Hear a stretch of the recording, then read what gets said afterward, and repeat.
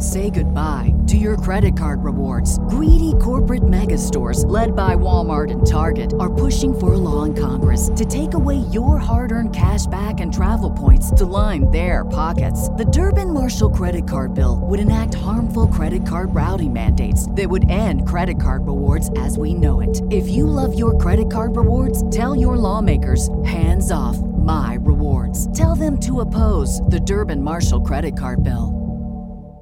Good afternoon, Zinger Nation. This is Jason Rasnick coming to you live from Detroit, Benzinga headquarters. Peter Schiff, what's up? Hey, not much. Euro-Pacific capital, all the way from Puerto Rico. How you doing today? I'm good. What's going on? I don't know. Markets are all over. You give a good April Fool's joke to one of our guys today. Why? I didn't do one today. I know. This is crazy. We had a whole conversation about you. You have no idea what just happened here. So right. Spencer Israel comes over to me and says, Peter Schiff likes Bitcoin and said he was wrong about it. And I'm like, what are you talking about, Spencer? He's like, I promise you, 200%. He said that. I go, I was just with him in Puerto Rico, and that's not the case. His son owns it, but it's not the case. He's like, I promise you, Jason. And then all of a sudden, like right before we're about to go on air, he's like, Jason, it was an April Fool's joke. I fell for it. And I'm like, no shit, Sherlock. And is that a true story? He's just falling for it now. What is it, May 10th, 11th? I don't know. Yeah, exactly. May 10th, May 11th. He just fell for it now. And he gave me fake news. So I would have started out the interview and say, Peter, I heard you had a big change of heart on crypto and Bitcoin. And you've been like, Jason, are you high or something? And I've been like, I would have punched him. You know, in the April Fool's joke, I didn't actually say what about Bitcoin I was wrong about. I just said I was wrong about Bitcoin. It doesn't necessarily mean that I was wrong in my assessment of Bitcoin's, viability as an asset or a currency or a form of money or anything like that. Yeah. But everybody just assumed that what I meant by I was wrong about Bitcoin was that, I was totally wrong. It's great. It's better than gold. People should buy it. But I never tweeted out anything like that. Yeah, I mean you're right. I don't know. Spencer had it all wrong. I mean, I was wrong about Bitcoin, and I didn't think that this many people would be dumb enough to buy it. So I was definitely wrong about that. So that's how you feel. But what about your son, dude? Come on, what about your son having a piece of it? Yeah, he's dumb enough to buy it too. He's young and dumb. He's only 18. I got it. Yeah, people do a lot of foolish things when they're young. I was wrong about Bitcoin. There's the tweet. April Fool's. Since my tweet didn't specifically say what I got wrong. It was really a prank. I didn't think the bubble would get this big or that so many otherwise smart people would be foolish enough to buy it. So I was wrong about that, but right about everything else. That's good. Well, Spencer fell for it, so I loved it. Give me another chance to rip on Spencer. So what's new in Peter Schiff land? How is Euro specific? How is gold? What's new? And what they want to know? Keep going. Our investment strategies have been doing quite well. We're benefiting from the long overdue rotation out of the hyped up momentum type stocks into more traditional value oriented companies, pay good dividends, good fundamentals, good balance sheets that you can buy, relatively cheap. Both maybe on a historic basis or on an absolute basis. So that's doing well. We're starting to see money moving into the resource space, industrial materials, agriculture, oil and gas. So those are a lot of the themes we have. The emerging markets are coming to life. And in general, I think we're starting to see some outperformance of the foreign stocks versus the U.S. stock market, which favors what we're doing. I think those trends are going to accelerate as people really come to terms with the depth of the problem that they're being very dismissive of. I mean, the United States is in a serious economic problem. The Fed is papering it over with money printing. But ultimately, the real problems are going to be exposed, the way they were, with the 2008 financial crisis, only the problems now are much larger. And when they are exposed, the economic damage will be far more severe. And the government, unlike '08, is not going to be in a position to do anything about it. They're not going to be able to bail anybody out because it's the dollar that's going to be collapsing, and all they can do is print dollars. And if people want the dollars, then it can be helpful, but they're not going to want them. And so having more dollars that people don't want isn't going to be a bailout that is going to be meaningful in any way. So what do? They're just totally out of options? No, I mean, they're going to keep printing money, so they're going to keep making the problem worse. But there is nothing they could do other than getting out of the way and allowing all of the damage to finally, run its course. But unfortunately, because of all the years of kicking the can down the road, they have made the problems much worse than they were a decade or two ago. And therefore, the economic pain associated with actually addressing those imbalances is going to be far greater than what would have been the case had they allowed this to happen sooner. But, the politicians, they don't care about doing the right thing. They just care about doing the expedient thing. And that's always delaying the day of reckoning, even if you make that day of reckoning far worse. So in other words, they're kicking the can down the road. And I guess my question to you then is, they're just going to keep trying to kick the can down the road. And what you're sort of suggesting is they have fewer options because people don't want the dollar, et cetera. They have fewer options to kick the can down the road. Yeah, I was watching this interview with Druckenmiller this morning on CNBC. And, it's rare that somebody actually says anything on CNBC that makes sense at all. So at least he made a lot of valid points. But one of the things that Druckenmiller still doesn't understand is that he was talking about, hey, I understand why the Fed had to react the way they did. It was an emergency, so they had these emergency stimulus. But now the emergency is over, so why are they continuing to, pursue this emergency policy? Why are they still doing QE? Why are they still have rates at zero, even though the emergency is behind us? And he's, worried about the damage that all this excess liquidity is going to cause. And what he doesn't seem to understand is that the emergency now is that we're addicted to the emergency policy. The problem was the Fed never should have done this in the first place. It was not the proper policy in the aftermath of COVID, because it simply created a phony economy that cannot be sustained if you withdraw all the emergency monetary supports, which is why they're still there. I mean, the Fed can't allow interest rates to rise. They can't stop printing money without this whole house of cards collapsing down. So the problem was from the beginning. It's not like they did it right initially, but now they're making a mistake.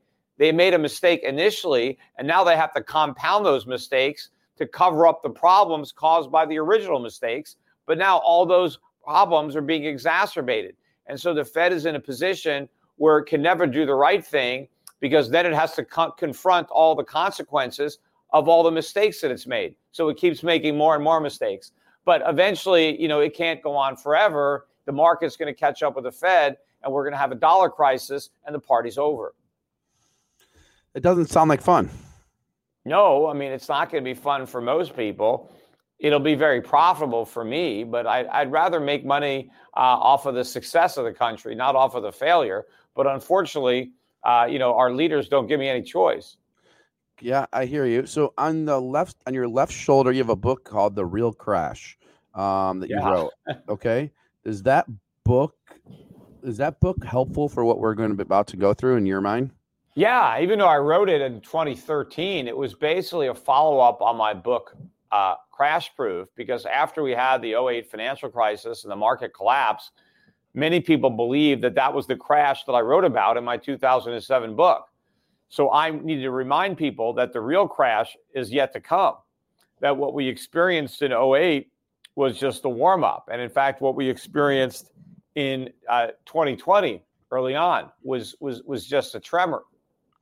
The real earthquake is the one that's coming. The real crash is the crash of the dollar. And when the dollar crashes, it takes the whole U.S. economy down with it. And again, the Fed is powerless. The government is powerless to do anything to artificially stimulate the economy. This is going to be a crisis from which there is no, a way out. We're just going to have to deal with it. So to you, it's just a matter of time? Yeah, and it's already been a matter of too much time. That's the problem. And so many people have gotten very complacent and, in fact, very critical of me because a lot of the dire warnings that I've given haven't materialized. But people underestimate, or they look over the fact that so many of the things that I have predicted have in fact happened. I mean, far more things have happened that I predicted than anybody that I know. And, a lot of the people who are in the mainstream, their predictions have been constantly wrong. I mean, the only thing they got right is that the stock market went up, but it went up for all the wrong reasons. The economy is moving in the direction that I forecast, in that the whole thing is being propped up by ever increasing monetary supports. You had a lot of people in the mainstream who believed that the Fed was going to be able to normalize interest rates and shrink their balance sheet. I said from the beginning that was impossible to do, that the Fed could never deliver on that promise because it had created a phony economy that was addicted to the cheap money policies that it was claiming that it could withdraw.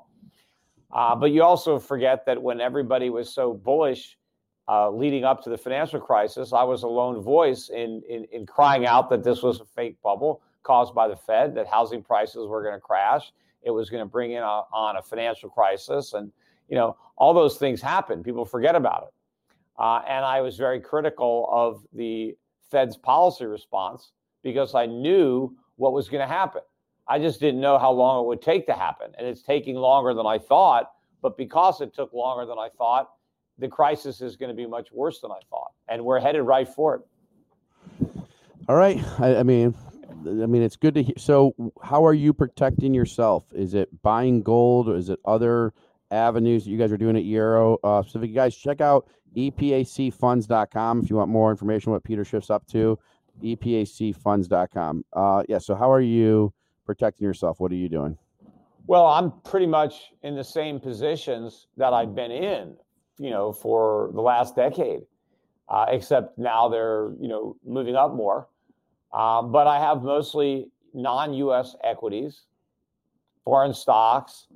We overweight the resource sector. So we try to own businesses that will be beneficiaries of inflation and rising commodity prices. We have money in emerging markets. Of course, we have money in mining stocks, precious metals. I think gold will be a major beneficiary.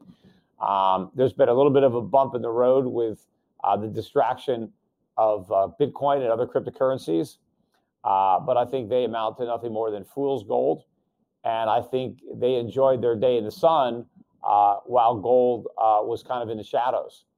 But gold's going to reemerge stronger than ever as the main alternative to fiat currencies in general, and the dollar in particular.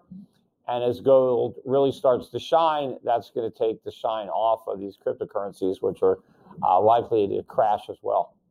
So you think the cryptocurrencies will crash as well, even though you have like Chamath and the whole brigade in it, Mark Andreessen? You think it's just one of these things that people are just playing the Ponzi scheme, like just get it up, or pyramid scheme or whatever? Look, you had a lot of hot money that chased the NASDAQ bubble during the 1990s.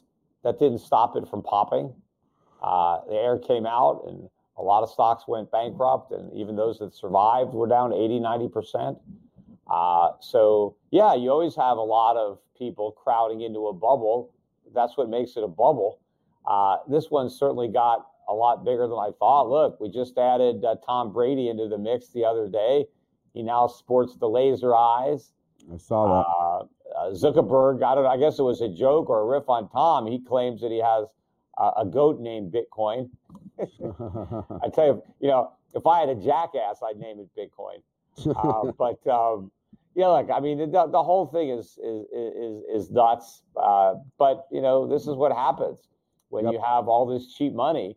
Bubbles pop up all over the place, and of course, nobody can recognize their own bubble, right? So when you're in a bubble, you don't know it, and so it doesn't surprise me that there are so many fanatics in this cult that think I'm the one that doesn't get it.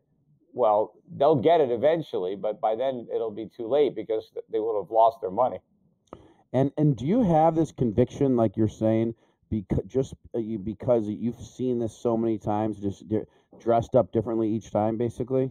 Well, it's not just that I've seen bubbles inflate and pop. It's that I actually understand money and what is money and what is not money, and I understand the difference between money and currency, and the difference between a fiat currency and a legitimate currency. But a lot of people that are into Bitcoin don't understand it. They know a little bit. They know just enough to get into a lot of trouble. Because if you only know half the story, then you can fall for this con. But if you really understand money and how it works, you know that Bitcoin will never be it. And so it fails at its primary mission. But other than that, I mean, it has all the hallmarks of a classic bubble in what amounts to a collectible digital token, which is all that it is. And it derives value from the fact that other people think that if they buy it, it'll go up and somebody else will pay more for it. But you have these financial networks like CNBC that are completely taken in by it. Remember, these guys were totally fooled by the dot-com bubble, totally fooled by the housing bubble.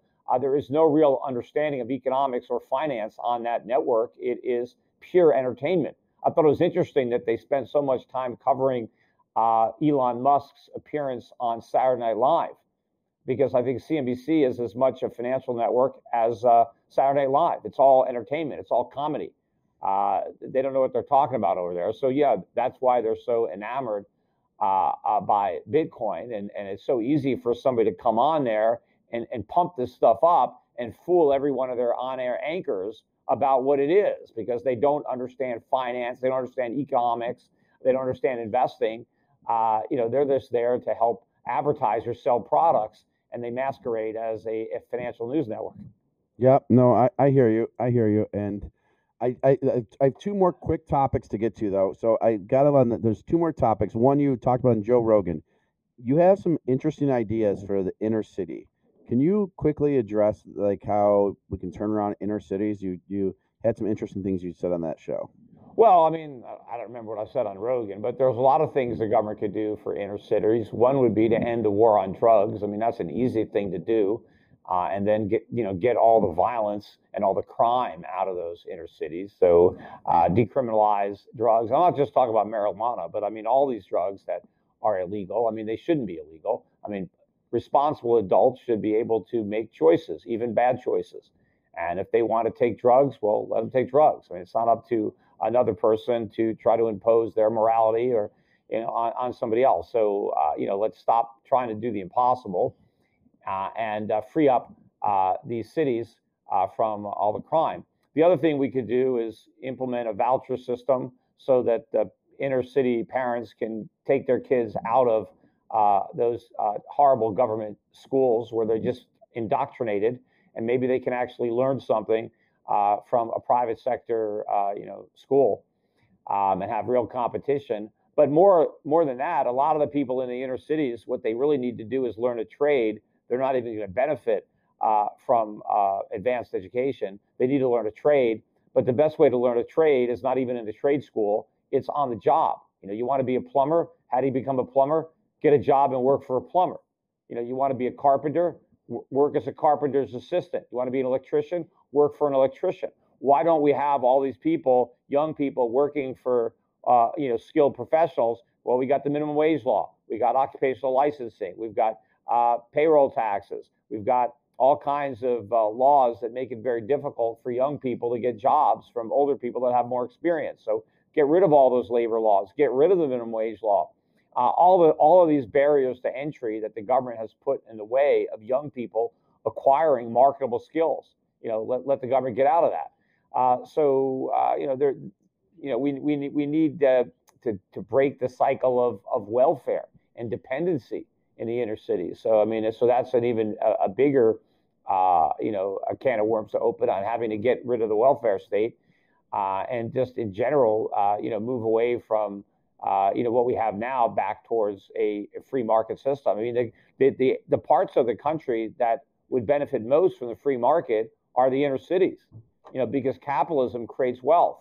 And that's where wealth needs to be created more than any place else, is in those cities. But, the government stands as a huge roadblock preventing that from happening. So there are a lot of things that need to be done, but unfortunately, none of them are going to get done. In fact, everything the government is doing now is going to make those problems worse. I know, and I said it to you before. Why don't you? I mean, you ran for office before, but it's like hearing you talk, I want you to run again, because so many of the things you say is just like such no-brainer things like no one does, and they just keep repeating the same shit. But the problem is there aren't enough people that have brains that will vote for me. Most of the people don't have brains, and they're going to vote for my opponent, who's promising free stuff. And they're going to believe my opponent. Oh, Peter Schiff wants the old people to starve and die. And, he wants to take away this and take away that, as if the government is actually providing this and that. The government's not providing anything. But unfortunately, the voters don't understand this. And it's hard to really condense my message into a bumper sticker that's going to compete with, free stuff. But what if that's the problem. But what if we all got together? We got like 10,000 people together, 100,000. We each put in $100. We buy you airtime on ABC, which I guess no one really watches, at like 8 p.m. We do a Peter Schiff infomercial that we all support, and it's not called an infomercial because that has a bad connotation, but it's a thing. Cause you make so much sense. But the same. I mean, do you like the government is giving my county that I live in Michigan before I moved to Puerto Rico? They're giving our county like $400 million. We have a surplus. They don't know how to spend the money, and they can't even They can't even reduce taxes for this whole Corona thing. We have a surplus of $200 million. They're giving us $400 million, and they don't know what to do with it. The city. That's what's going on in Michigan right now. I mean, how crazy is that? Yeah. Well, again, you have to forget or remember that politicians, they have a job, right? Their job is to get elected. That's what they do for a living. And so that's all they care about. And they care about their own careers in politics and the money they're able to make for themselves pursuing their political careers. And it's not just the salary that they make. I mean, that's a small part of it, but they are able to make a lot of money trading off the influence that they peddle from being in a position of power and being able to share that power with people who pay the money in order to get access to it. So that's what their main concern is. I mean, if their policies, destroy the economies of their cities or their states or their country, well, that's just collateral damage, and they probably justify it by saying, well, if it wasn't me, it'd be somebody else, right? Because if I lose this election, it's just going to be to a bigger crook than me. So, I might as well stay in office because I'm going to steal less than the next guy. Yep. Yeah. And guys, we're with Peter Schiff, Euro Pacific Asset Management. Go to the site, get his newsletter. I mean, you guys, hearing groupthink is not good. Peter gives a differing opinion and doesn't shy away from saying his opinion. I visited him out in Puerto Rico a couple months ago, and I think we should all move to Puerto Rico. It is no, I mean, like I have the whatever. We're not done yet, but I'm getting closer. Will you tell people what it's like to live in what I call heaven before we know of heaven? Well, I love it here. I mean, Puerto Rico is a great place to live. It's a great place to raise a family. I mean, obviously, there are different parts of the island. I mean, but where I live, I mean, you saw it. Don't say the name. Don't say the city. I don't want any more prices going up. I know the real estate prices have probably doubled again since you left. 100%. And you have great, you have great neighbors too. You have great. It really is. I've never seen anything like it when it comes to real estate. Of course, it's a bubble too. I mean, it's not like I don't recognize the fact that it's a bubble because I'm living in the bubble. In fact, we all refer to this community as the bubble, and we all live in a bubble. And now it's literally a bubble because real estate prices have tripled and quadrupled, and that's not stopping people from making all cash offers sight unseen before they even come here. But yeah, people, now, they start to see what's happening with higher taxes and knowing that this is not the end of it, right? I mean, it's like the tax increases are simply going to beget more tax increases, because what happens is the bigger the government gets and the higher they raise taxes, the worse the economy gets, the more the government spends. And so now they have to raise taxes again. And the taxes that they're raising help to destroy the tax base, meaning that the people who haven't been destroyed have to pay even more, right? I mean, you really see that on a state level where the states raise taxes and then people leave. And now the tax base is smaller. So now they have to jack up taxes even more on the people who remain. And now more of those people go. And then it's like the last person left is stuck paying all the taxes. And then it's a race to get out. And I think that's actually happening too on a national level, except the only place to escape to, unless you're going to renounce your citizenship, is Puerto Rico. And it's surprising to me that, a lot more people aren't already here. I know. I mean, my wife is the only thing that's slowing this up, but I mean, I think we've hit a point now that she understands. So it's unbelievable there. But Peter, I know you're busy. Your viewpoints, people keep writing in the chat. Please have Peter on weekly. You guys read Peter's books. I'm telling you, I've learned a lot over the years. Read his newsletter. Go to Euro Pacific Asset Management, epochfunds.com, EPACFUNDS. And be careful of his pranks, because Spencer Israel here got had. I mean, it was so funny, Peter. Before you came on, he was like, Jason, no, I'm positive.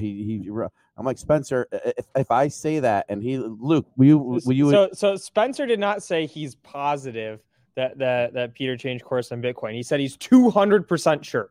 Whenever you're 200% sure, I mean, you better be really sure. Well, the people who keep thinking that I'm going to, throw in the towel and just capitulate, right, and buy Bitcoin, they think that what's going to force me to buy it is more people buying it and the price going up. So they think if the bubble just gets big enough that I'll get sucked into it, right? And this is just not going to happen. I mean, there are certainly people. I think there is a lot of pressure on Wall Street. They just want to make money, and they jumped on the bandwagon of the .coms.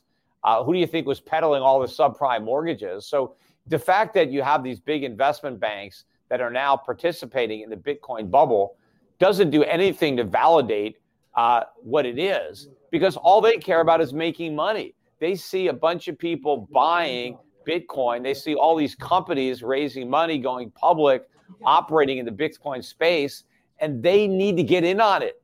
They don't give a damn that it's going to end in tears. They don't care. Remember, hey, if the music is playing, we got to dance. We got no choice. And so that's what's going on. But don't be fooled into thinking that somehow these guys are validating this concept. They're just trying to make money. And they're afraid that if they don't do it, one of their competitors will. And so they're in there. They're going to give the public exactly what the public wants until the public is broke, right? That's their history. And now, you have some companies. Well, there was one company that came out today, that said, oh, we're going to put Bitcoin on our balance sheet. I mean, that's like the new, .com to your name. Whenever your company is in trouble and you're losing money, the Hail Mary is, well, we'll just buy some Bitcoin. And then it can keep going up, and people will, pay attention to the paper profits in our Bitcoin, and they'll ignore the fact that our business is lousy, and maybe our stock price will just go up with Bitcoin instead of down with our business. But all this is predicated on nobody selling. I mean, what good is it to have an asset that you can't use? I mean, the only reason Bitcoin hasn't crashed is because people aren't selling. Now, there are some people selling. Some of the people buying houses here in Puerto Rico, they're doing it by cashing in Bitcoin. So that's part of what's fueling the bubble. And one of the reasons that prices are so high is these Bitcoins got all this cash. As long as they sell, they can have cash. But the reason they can sell is because hardly anybody else is, because they all think they're going to get rich, but they're holding nothing. But eventually, people are going to want to turn that nothing into something, and that's when it all evaporates. That's when all the paper profits go to money heaven. Cut that as a clip. Put that out. That clip for the last 2 minutes. That rendition. Cut that. That's it. Put it to the reel. Peter, thank you for coming on. We got to have you on more often. Awesome. Absolutely awesome segment. If you joined this late, you guys got to literally go back and listen to this. Wait, Peter, I got one more question for you if you have 1 more minute. Oh, you've been dying to ask, Aaron. I know. Yeah, it better be good, because it better be good, Aaron. How's it going? I'm Aaron. I'm the one that was messaging you on Twitter. So this is kind of a macro question. So a lot of economists have been calling for, obviously a lot of inflation coming with all the money printing. But when you look at the CPI, we haven't seen a huge increase in that as far as just consumer goods. Like you go to the store, a loaf of bread is still similarly priced to what it was pre-COVID before we did all this money printing. Are you expecting that to rise, or is there a reason why we've seen certain asset prices such as lumber, real estate really inflate, but not the CPI? I don't know where you're shopping, but I think that the prices that you're seeing in the markets are higher than they were. So you got to look at the actual prices of what you're buying, not what the government claims is happening to the prices of what you're buying, because nobody can buy the CPI, right? You have to actually go to the grocery store and buy the food that's on the shelves. And so what matters is what that food actually costs, not what the government claims it costs after they calculate the CPI, because those numbers are meaningless. And of course, it's all by design. I mean, the government does not want to report a high inflation rate because all sorts of bad things happen once they have to admit that. So what they want to do is find a way to mask how bad inflation is so they don't have to do anything about it. And that's what's going on. And now, of course, the Federal Reserve, its key word is, don't worry about it, it's transitory. Yes, prices are going up, but don't worry, they're not going to stay up. I mean, how do they know? And why would they not? With all the money they're printing, everything that's happening suggests that the only thing that's transitory is we're transitioning into very high inflation. And the price increases that we see today will not only be reversed tomorrow, but they will accelerate. That the gains in 2022 are actually going to be bigger than the gains in 2021. And then the gains in 2023 will be bigger. The whole curve is going to be accelerating. And I don't even know if the Fed will ever be able to admit that it's not transitory, because if the Fed admits that inflation is permanent, well, then what does it do? Because it can't do anything about it. I mean, not unless it's willing to crash the stock market, crash the real estate market, bankrupt the U.S. government, not only force the U.S. government to abandon any future stimulus, but to take back the existing and past stimulus and maybe even default on its bonds. So there's no way that the government can admit there's an inflation problem because they can't cure it. So they deny it. But people aren't going to live in denial. And I think what's going to start to happen, maybe even before the end of the year, is when people go to the supermarket, they're not going to just buy what they need for the week. They're going to buy what they need for the year, maybe 2 years. They're going to buy stuff that doesn't perish, right? Things that they know they're going to need, and not just supermarket and all sorts of stores. Americans are going to build up their own inventory of stuff, right? Because if they wait, this stuff is going to cost a hell of a lot more. I mean, you can make a better return buying your toiletries that you're going to need next year and in 2 years and 3 years. Buy them now. I mean, you know you're going to use them. And if they're going to be 10%, 20%, 50%, 100% more expensive in a few years, why buy them in a few years? Buy them right now. It's a guaranteed return as long as you got space to store the stuff. And, worst case, maybe you don't even need the deodorant yourself, but your neighbor might, and you could trade it for something that you forgot to buy that he might have. But look, prices are going to go up. So shortages are going to result. All this stuff is going to happen. It's not transitory at all. And this whole inflation psychology is going to take hold, because when people recognize how much more expensive things are going to be in the future, they're not going to wait for the future to buy them. They're going to buy them right now. But then, of course, the sellers, they're not going to want to sell stuff today that's going to be more valuable tomorrow. That's where you'll start to find it difficult to buy things.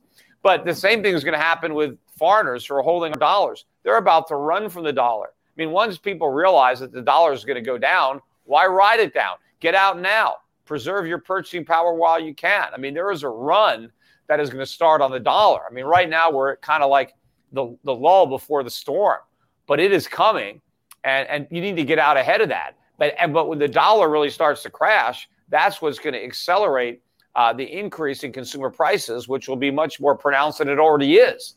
And at some point, the government won't be able to hide it, beneath those phony statistics.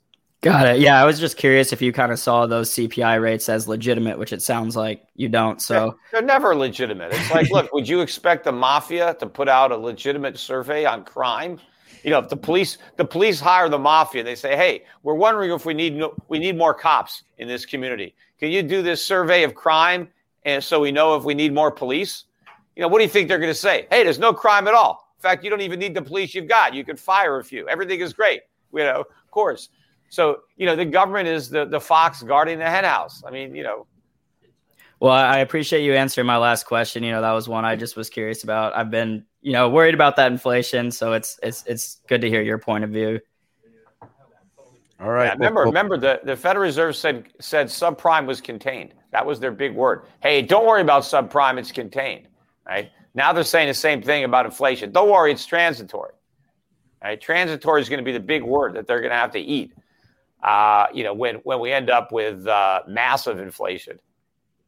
Got it. That is protracted, ingrained, and is going to be a permanent part of the American experience for I don't know how many years or decades. We're going to have to get used to living in high inflation.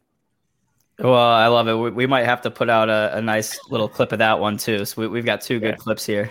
And remember, when you have a high inflationary economy, you don't have the reserve currency. So we're going to have to live in an environment where we no longer print the reserve currency, which means our standard of living is going to plunge because our consumption is going to be limited to our production and our borrowing is going to be limited to our savings. And so it's a whole new world that Americans are going to soon be waking up in. Well, it's a lot of stuff going on. It'll be interesting to watch.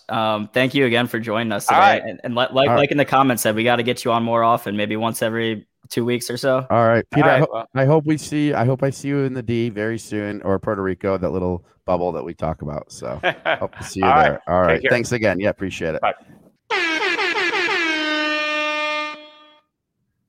BetMGM has an unreal deal for sports fans in Maryland. Turn $5 into $150 instantly when you place your first wager at BetMGM. Simply download the BetMGM app and sign up using code OldLine150. Then, place a $5 wager on any sport. You'll receive $150 in bonus bets, regardless of your wager's outcome. And if you think the fun stops there, the king of sportsbooks has plenty of surprises in store. Check out daily promotions, same-game parlays, live bets, and so much more. Download the app in Maryland today and get $150 in bonus bets instantly from your first wager. Only at BetMGM. BetMGM and GameSense remind you to play responsibly. See BetMGM.com for terms. 21 plus only. Maryland only. New customer offer. Subject to eligibility requirements. Rewards are non-withdrawable bonus bets that expire in 7 days. From issuance, please play responsibly. For help, visit mdgamblinghelp.org or call 1-800-GAMBLER in partnership with MGM National Harbor. Promotional not available in Washington, D.C.